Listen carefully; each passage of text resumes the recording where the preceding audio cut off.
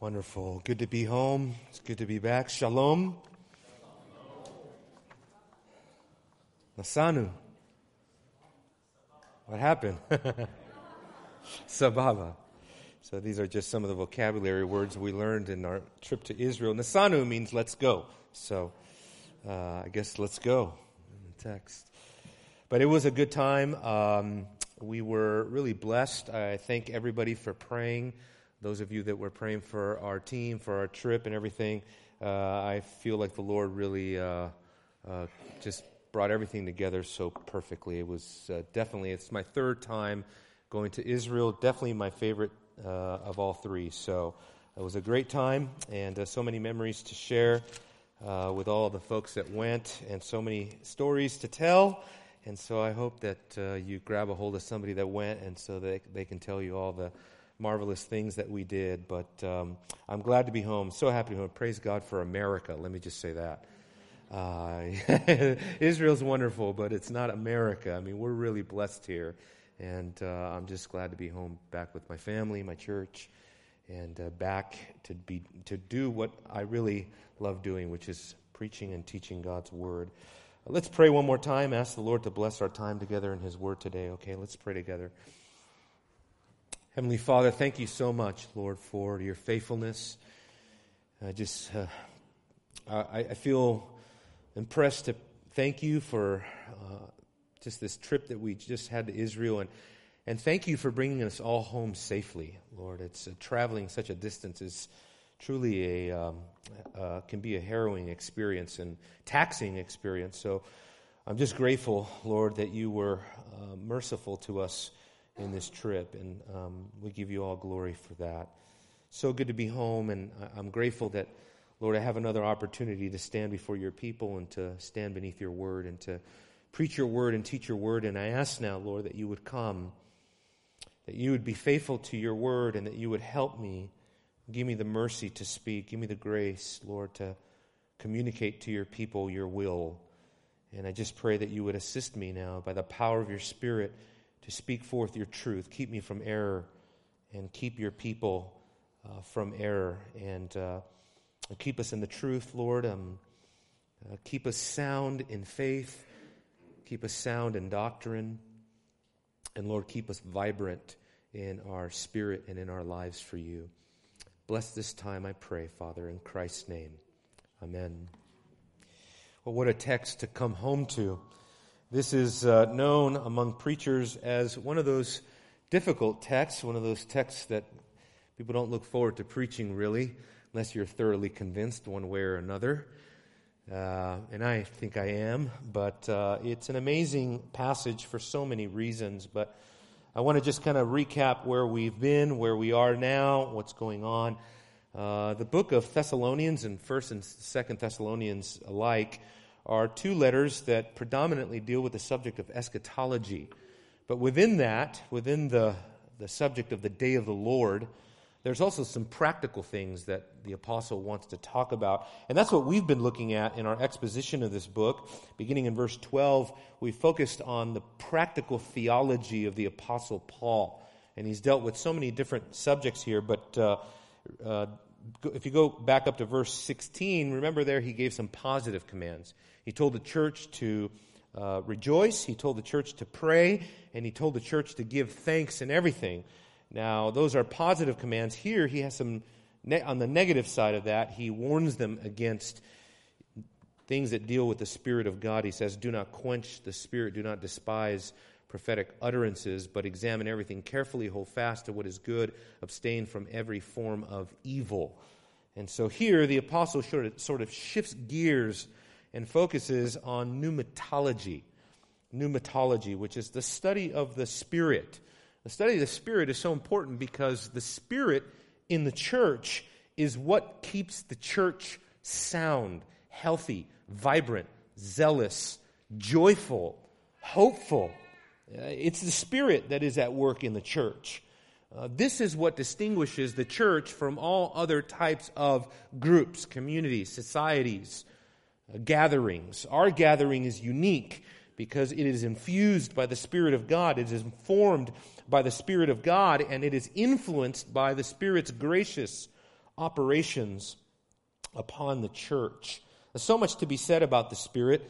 As I stared down this text, I thought, man, my mind is going in a million different directions. I can make a 10-part series just out of the word Spirit or the Spirit. Because if we're honest with ourselves, we often neglect the doctrine of the Spirit. The doctrine of the Spirit is so critical, though, I thought we should take some time just to think about it. It may be misunderstood.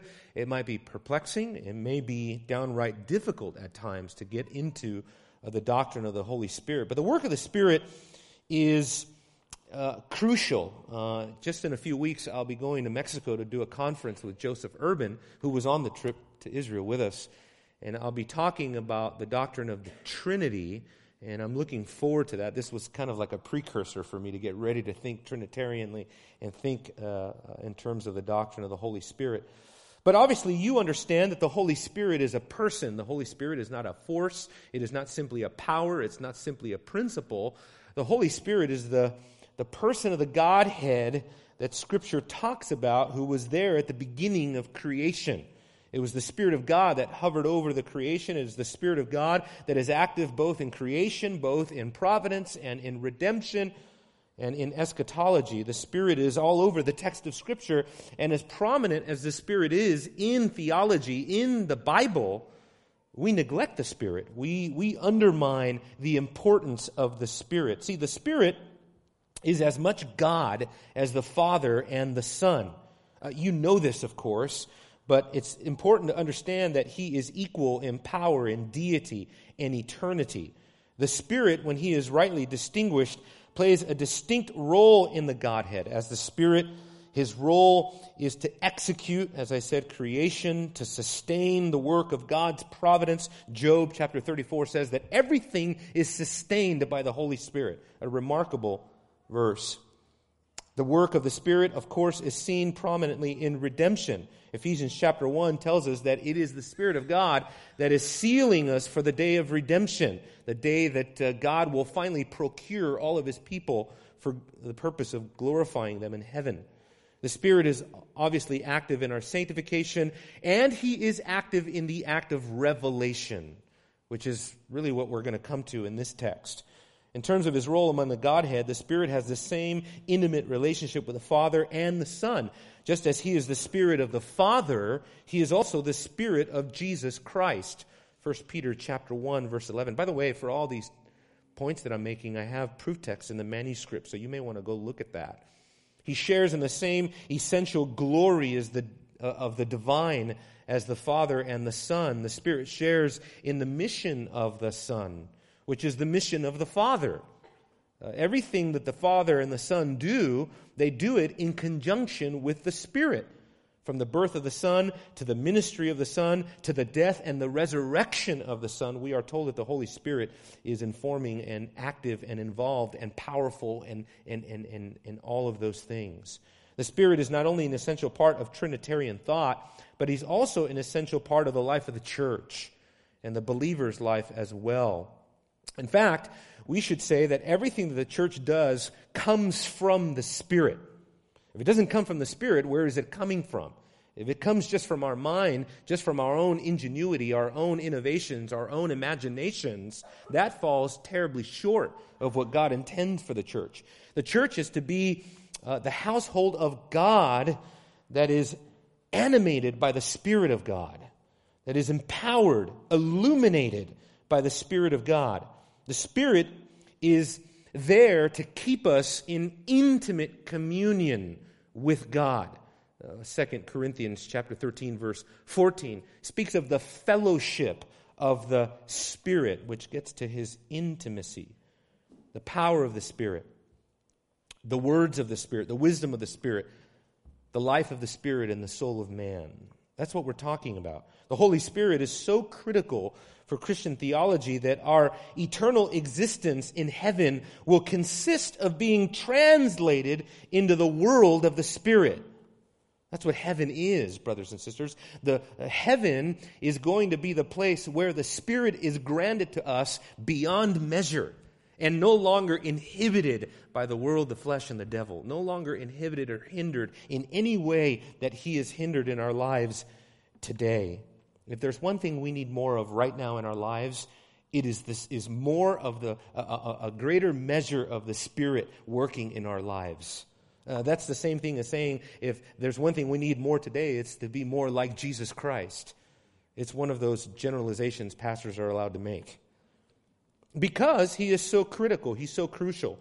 But in this text, the Apostle Paul is focused on something quite particular, and that is the revelatory work of the Spirit. I want to look at the Spirit's activity here along three lines. Number one, the intimacy of the Spirit. Number two, the communication of the Spirit. That really gets to the revelatory part. And number three, the discernment of the Spirit. So the very first thing here that I want to focus on is this intimacy. I could have labeled it different things, but I decided to go with the term intimacy because what I'm really talking about is the sensitivity of the Spirit. Where do I get that from? Well, notice the first statement that Paul makes in the text in verse 19. He says, "Do not quench the Spirit." Now, we should consider that phrase right there on its own merits. Do not quench the Spirit. So that before Paul gets to the particulars of this text, he first sets out the general principle that we do not want to quench God's Spirit. It's remarkable here, the language that's being used, do not quench the Spirit. What does it refer to? How do we do that? What happens if we quench the Spirit? Well, I want to point out three things just based on that language there of quenching the Spirit. Number one, like I said, the Spirit's intimacy or his sensitivity. Here, the Spirit is drawn in the metaphor of fire. The Greek word there, sebenumi, is the word that literally means to extinguish something like a fire or a flame. To extinguish the Spirit means that the Spirit is to be a fire that we light, that we keep lit, that we fan into flame, that is burning constantly within us. It's not wrong to think of the Spirit along those lines because Scripture uses the language of fire in association with pneuma, both human and divine. In other words, even our human spirit, Paul tells us in Romans chapter 12, verse 6, that we are to keep it fervent. That language of fervency speaks of keeping it burning within us.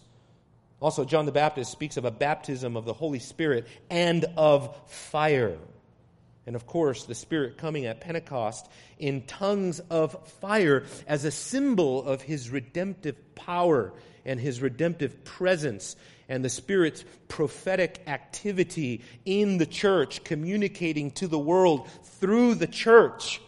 That's what the tongues of fire symbolize, that this was inspired by the Spirit of God. The metaphor of fire helps us to understand the Spirit's work in our own lives, a work that can be snuffed out. And this is very important because if we're only thinking about quenching the Spirit in terms of charismata or in terms of the charismatic gifts or in terms even of prophecy, which is what's being referred to here, then we're going to miss the general principle I think that we should get. And that is that through our own sin, unbelief, our own apathy, our own lukewarmness, our own hardness of heart, our own loveless worship, we can, by the neglect of the means of grace, we can quench the Spirit's work in our lives. It's amazing, isn't it? Don't forget, brothers and sisters, that sanctification, in terms of its progressive nature, let's distinguish between definitive sanctification, meaning the once-for-all setting apart of the believer for God through regeneration, and the progressive aspect of our sanctification, that ongoing work of God to sanctify His people, to grow us, to make us more like Christ. Don't forget that progressive sanctification is a synergistic work. In other words, it's an activity that involves God working in us and we working with God. Cooperation, okay? Some things in salvation are monergistic. For example, regeneration, being born again, is a strictly monergistic work. You did not participate when God caused you to be born again. That was a sovereign, monergistic act of God. But in your day-to-day life and sanctification, as God is seeking to grow you, the Spirit is influencing you in such a way that He is calling you to respond. He's calling you to be involved. He's calling you to be intentional about your own growth as He grows you.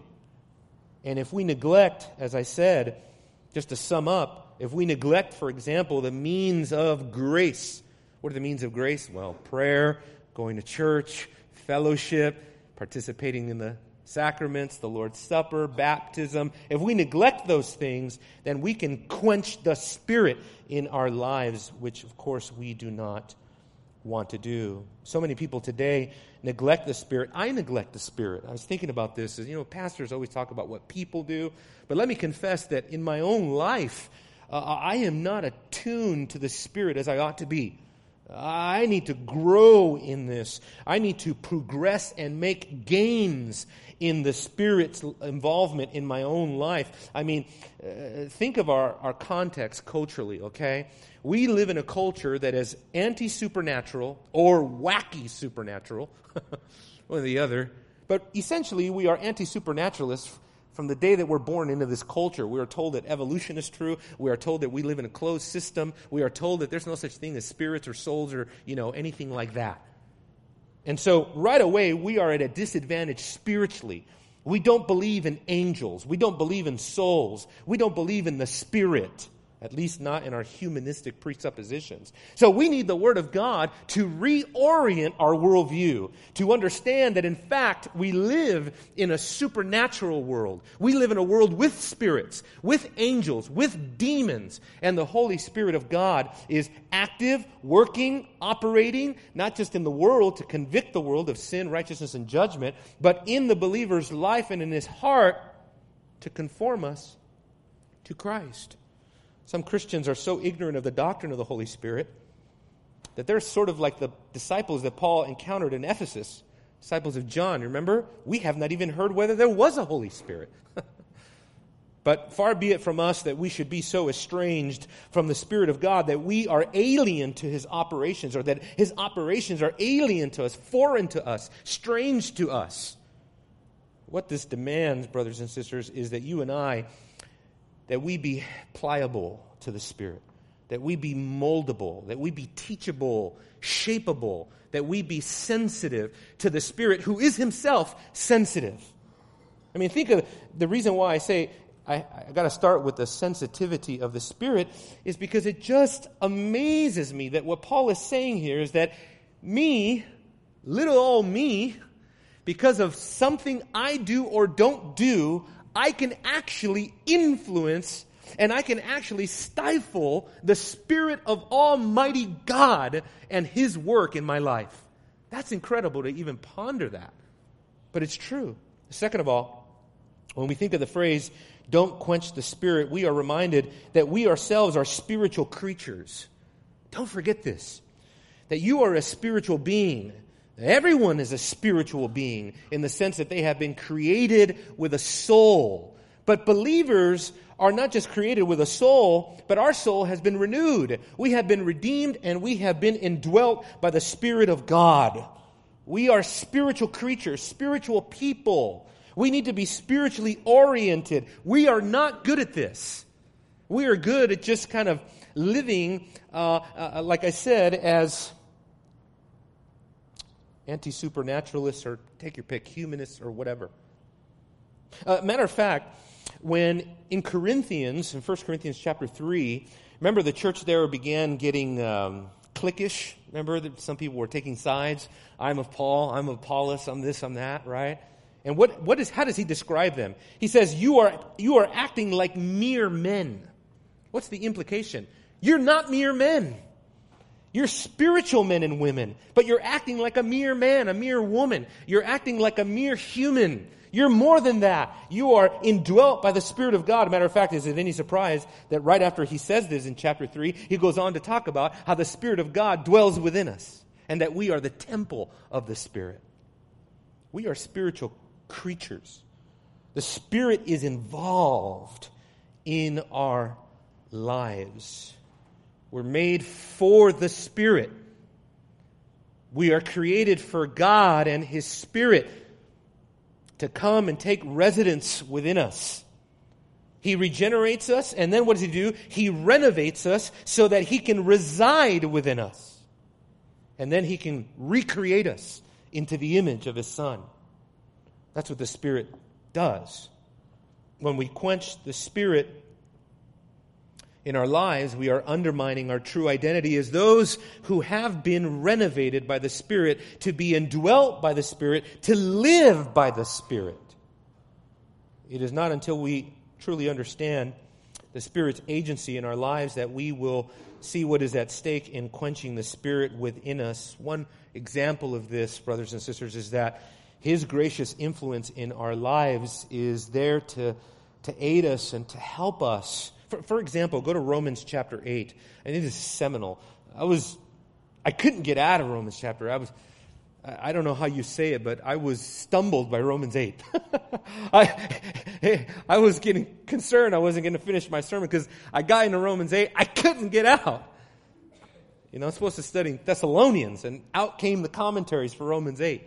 I was like, I don't know how long this is going to last, but Romans 8 is so incredible. I think I'm going to do a series of sermons on Romans. I don't know. I don't want to commit, but it's just so monumental. I'm thinking to myself, when am I going to get around to Romans chapter 8? It might be years before I get to Romans 8. I don't want that. As emotional as we are as people, because of our trials, because of our troubles, our sin, our suffering, what have you, we forget that the Spirit is there to help us emotionally. Forget that? Look at Romans 8, verse 26. In the same way, the Spirit helps our weakness. Now, I've made an issue of this in the past. Notice he doesn't say weaknesses.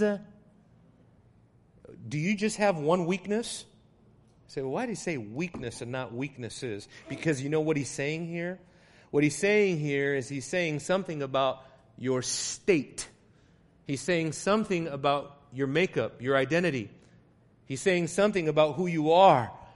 That in the present age, you are still in a state of weakness. And we need help. We need strength. He says, for we do not even know how to pray as we ought to, he says. But the Spirit Himself intercedes for us. Talk a lot about the intercession of Christ. What about the intercession of the Spirit? He says, He intercedes for us with groanings too deep for words.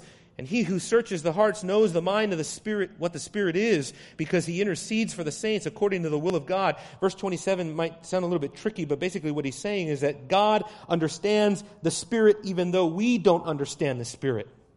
And what he says, the Spirit intercedes for us. He works in conjunction with our emotional upheavals, all of our pious petitions in our soul, in our heart, in our spirit, our penitent contrition, our spiritual Godward longings, that of the inner man, what cannot be expressed by the limitation of our words, that's when the Spirit gets to work. When our vocabulary runs out, the person of the Spirit begins to speak on our behalf. The Spirit speaks the language of the soul. He interprets the profundity of our agony. And let's be honest. All of us here can speak to this. We have agonies. We have agonies of all sorts. We have domestic agonies, agonies in the family, agonies of the marriage, agonies of your health, agonies of whatever. Spiritual agony, depression agony, anxiety agony. Should I go on? All sorts of agony. And the Spirit is there to help us with that. He understands our sighs and tears that fill up our lives. What a merciful Spirit the Spirit of God is. Amen?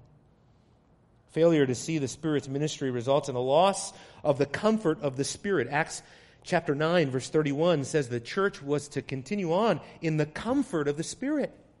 But when we do not avail ourselves to the ministry of the Spirit, or we don't understand it, or we underestimate it, or we neglect it, then we fail to experience in a true experiential sense the comfort of the Spirit, the peace that the Spirit grants to us that peace that surpasses all understanding, because we will not simply receive from the ministry of the Spirit of God in our lives. And maybe one of the most precious ministries of the Spirit in our lives is His ministry to be a promissory spirit. In other words, to be what Paul calls an arabon, a pledge, a deposit. He speaks to us of greater things to come. That'll encourage you. That'll wake you up out of your slumber when the Spirit of God reminds you and vivifies you based on the things that He promises to you. The last thing is this. Third thing is this. We should consider the ramifications of disobeying Paul's command regarding the Spirit. Of course, this assumes that we understand what quenching the Spirit means. Now, before we get to the specific topic of prophecy, the topic of the text, the general principle here is that we can, by our stubborn unbelief, now listen closely now, so we can fall into these things very easily.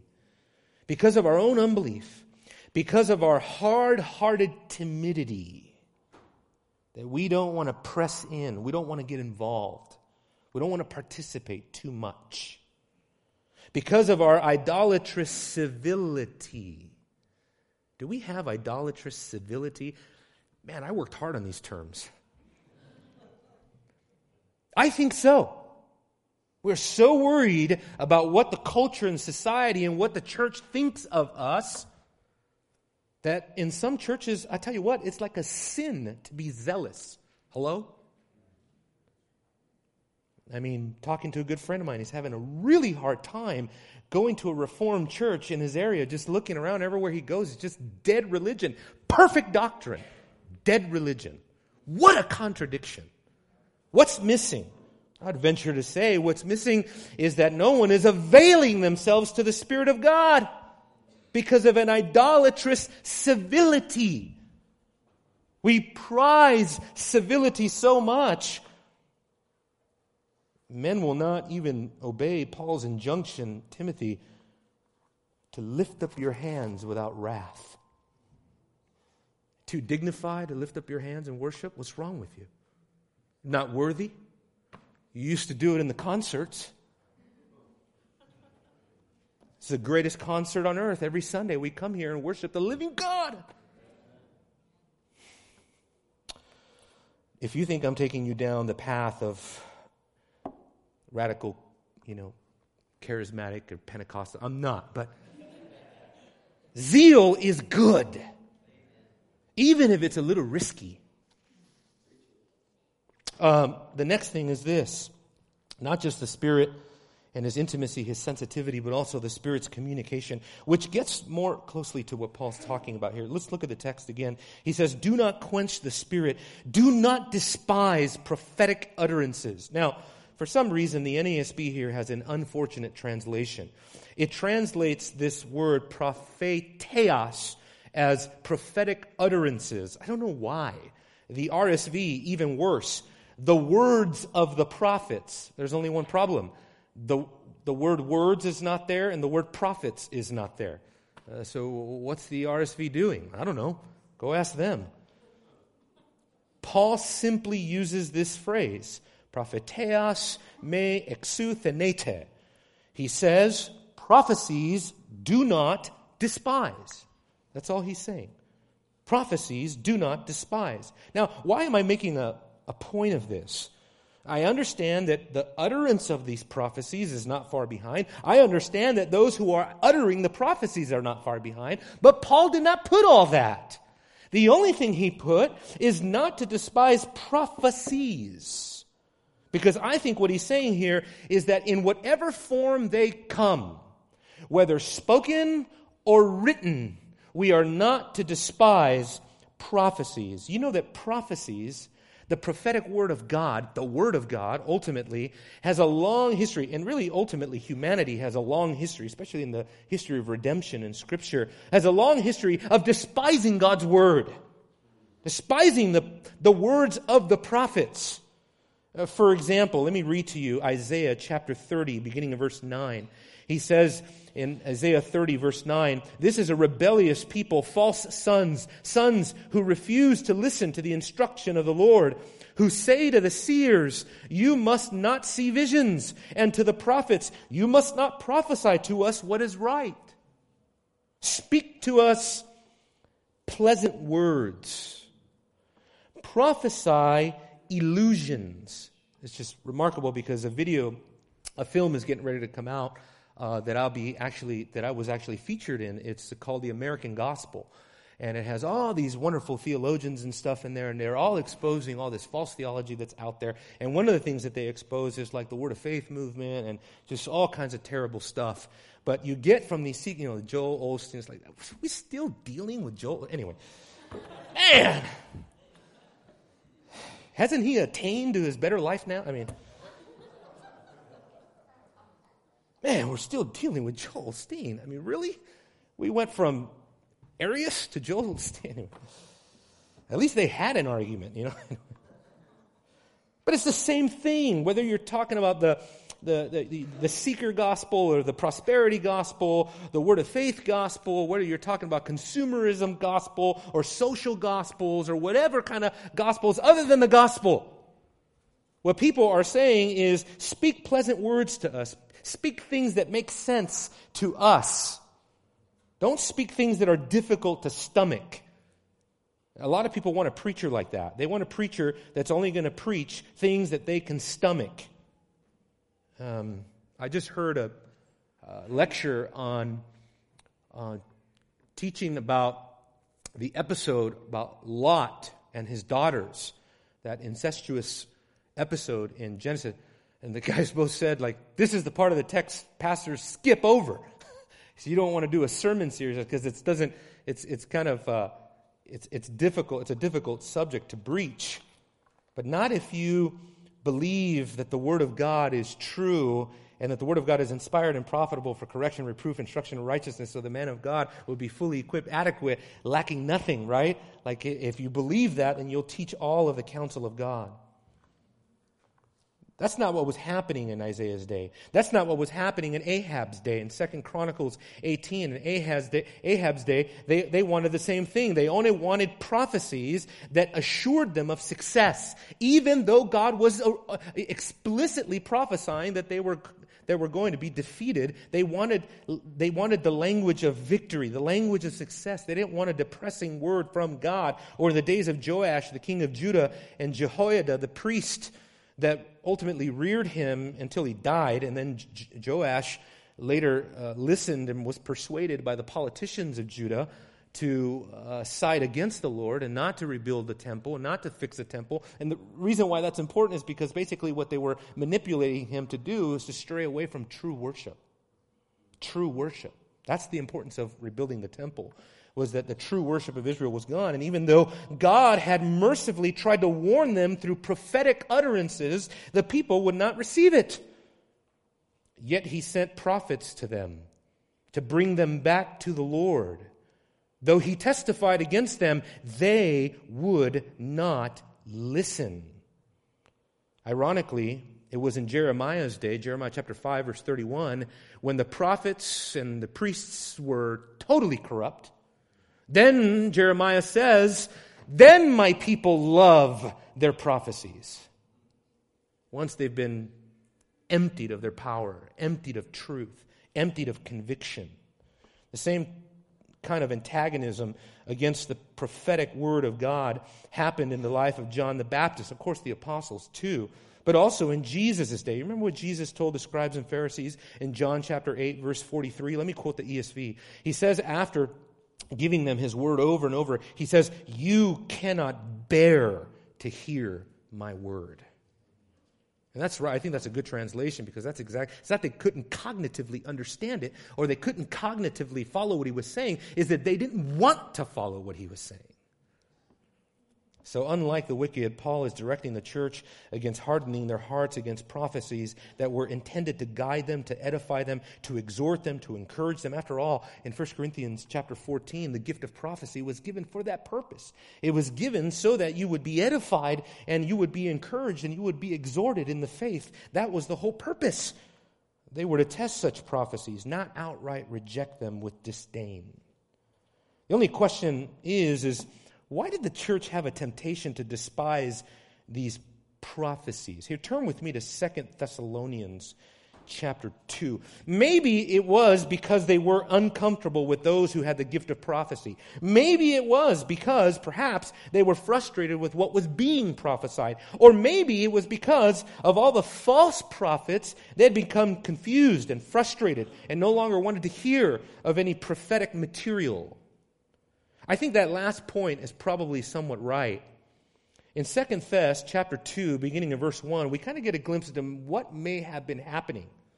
Remember, we just got done here in 1 Thessalonians chapter 5, coming out of the theology of the day of the Lord and into the practical stuff we're talking about now. And so the day of the Lord, eschatology, is not far behind in the context. But look at what's going on here. He says, "Now I request you, brethren, with regard to the coming of our Lord Jesus and our gathering together to him, which he already taught them in the first letter, that you not be quickly shaken from your composure and disturbed," watch this now, "either by a spirit or a message or a letter," and then the comparative clause, "as if from us." That's the all crucial phrase there. As if from us. And what are they disturbed about? To the effect that the day of the Lord has already come. So somebody was taking up the mantleship of apostleship, a prophetic mantleship, either presently with them in person or writing to them what was supposed to be prophetic material about the coming of the Lord that shook them, that disturbed the church, rattled the church. And then somebody who actually had the gift of prophecy, like an apostle or an emissary of the apostle, or somebody who was gifted at that time to speak prophetic things, would come into the assembly, and now the church has its guard up. Now the church is like, "I don't want to hear from you. We've already been shaken to the core. People are being moved. We are disturbed," right? And we don't want to tolerate any of that anymore. Perhaps that's what was going on. The last thing, though, is the Spirit's discernment. That's the Spirit's communication. What about discernment? Because notice what the instruction is. He says, "Examine everything carefully. Hold fast to that which is good. Abstain from every form of evil." Or you can actually translate this, may even be a better translation to say, "Abstain from every evil form." Because in the Greek text, and I don't have time to get grammatically into this, but there is cause for all of this to go together. Understand that the phrase "abstain from every form of evil," or if you have a King James, it might say "abstain from every appearance of evil." I understand that that is a truism that we try to take into all of our Christian life, and that's right. But it has an exegetical context. And the context here is prophecy. And so when he says, "abstain from every form of evil," what I'm saying, I think what Paul is saying, is abstain from every evil form of prophesying, false prophecies. Remember, see, I'm going to be careful here because I understand that very sincere Christian brethren claim to have the gift of prophecy and could come up to you and give you a word of prophecy that they believe they have received from the Lord for you. But remember, in the Old Covenant, to prophesy falsely was capital punishment. You speak something in the name of Yahweh and it doesn't come to pass, you're dead. So the gravity, we've lost it. Now it's like, okay, Todd Friel sent me a link to Matt Chandler. And Matt Chandler was talking about a prophecy that he got about, I don't know, he's like on a pirate ship and sharks are chasing him. No, I'm not trying to be funny. That's what his prophecy was. And I don't get it. I can't recall it all exactly. Almost don't want to. But something in the prophetic message that he said he claimed that he got, it corresponded to somebody's like garage band or something like that, and that was comforting to that person. Okay, I guess that's prophecy. That's not biblical prophecy. That is not biblical prophecy. Biblical prophecy is not a matter of a person's private interpretation. It's not your own subjective feeling that you think you're getting. Do you know, because I used to flow in, charismatic circles, you know how many people gave me prophecies and they began like this? I feel like the Lord wants me to tell you. Agabus didn't start with saying, I feel. The prophets in the Old Testament did not start with the phrase, I feel like. Prophets were not, valley girls. They were, I think I got a prophecy for you. Man, my, we have fallen. No, I think, if you want to just use a woman as an example, a prophecy would have sounded something like what Mary uttered in the Magnificat. Just this divine word that came forth. Perfect theology. Perfect. No subjectivism. It wasn't that, woe is me, and this internal... At least you got the sound effect and everything. This internalizing of yourself and your feelings and your emotions, just sort of spewing that out on people. No. It was divine revelation. It was a thus saith the Lord. It was that which conformed directly to the will of God. It wasn't guesswork. Okay? And so I believe, like in Acts chapter 13, verse 1, where it says that in those days, that at that time there were prophets, and that Paul and Barnabas and the emissaries of the apostles and many others had the gift of prophecy and can go into a church and prophesy to that church with the full authority of God. That's not what's going on today. Sharks chasing you on a pirate ship is not prophecy, folks. I'm sorry. I was a little angry when I saw that video because Matt Chandler is a popular guy, and I like a lot of what Matt Chandler says, but man, there's a lot of young people sitting under the influence of that nonsense, and I don't like it. But, okay, maybe I won't get invited to wherever or whatever. That's okay.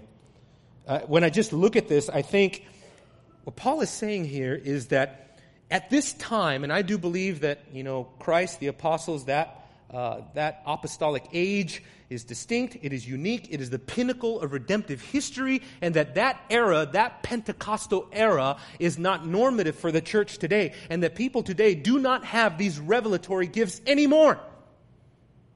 And usually the argument, I'll just give you my position, I know not everyone's going to believe what I'm saying or agree with what I'm saying, but my position is just simply that, it is a misnomer to say, well, there is no verse that says those gifts have ceased. But I would come back and I would say to you, well, there's many things that it doesn't say has ceased. There's not a single verse in the Bible that says prophets have ceased, apostles have ceased, healers have ceased, miracle workers have ceased. But I don't believe there are miracle workers today. Not biblical miracles. We're not talking about I prayed for you and a few weeks later your stomach flu went away. We're talking about Peter healing a man's limb. I do not believe that somebody today is so gifted so as to raise the dead, grow back a limb, perform theophanic miracles, literally awe-inspiring, fear-inspiring miracles like that. I don't. And so in that sense, I am what is called a cessationist. I do believe that those revelatory gifts have ceased with the apostolic age, and I think for good reason. But the church was told to examine everything carefully and not just outright reject it. Turn with me in your Bibles to Acts chapter 17. The reason why I want to go here is because this is, in terms of proximity, and this is a longer sermon today. Sorry. Just got back from Israel. You're going to get it. I've been waiting for this one. So in Acts chapter 17, the reason I bring you here is because contextually we're dealing with a reference to the same people.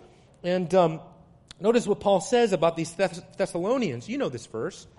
The brethren, verse 17, beginning of verse 10, chapter 17, beginning of verse 10, the brethren immediately sent Paul and Silas away by night to Berea, and when they arrived, they went into the synagogue of the Jews. Now, these were more noble-minded than those of Thessalonica, for they received the word with great readiness or great eagerness, examining the Scriptures daily to see whether these things were so. So maybe there was an inherent skepticism in the Thessalonian church that they couldn't overcome.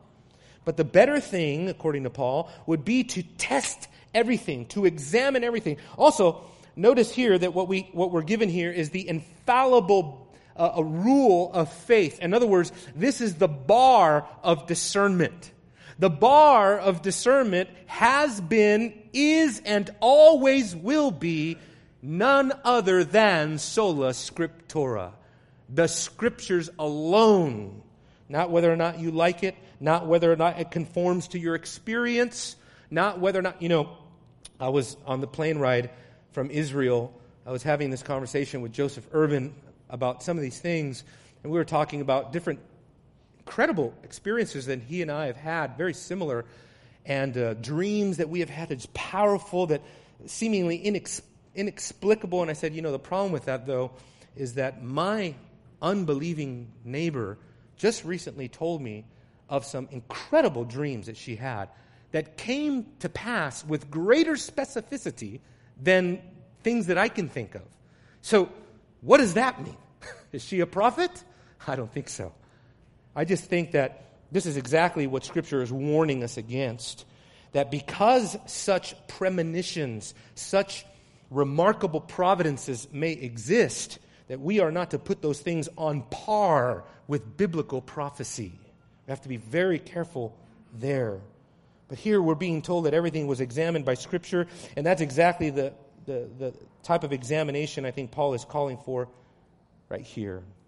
If somebody didn't prophesy accurately, Deuteronomy 18 says, I'll quote it again, when a prophet speaks in the name of the Lord, if the thing does not come to pass or come true, that is the thing in which the Lord has not spoken, the prophet has spoken presumptuously.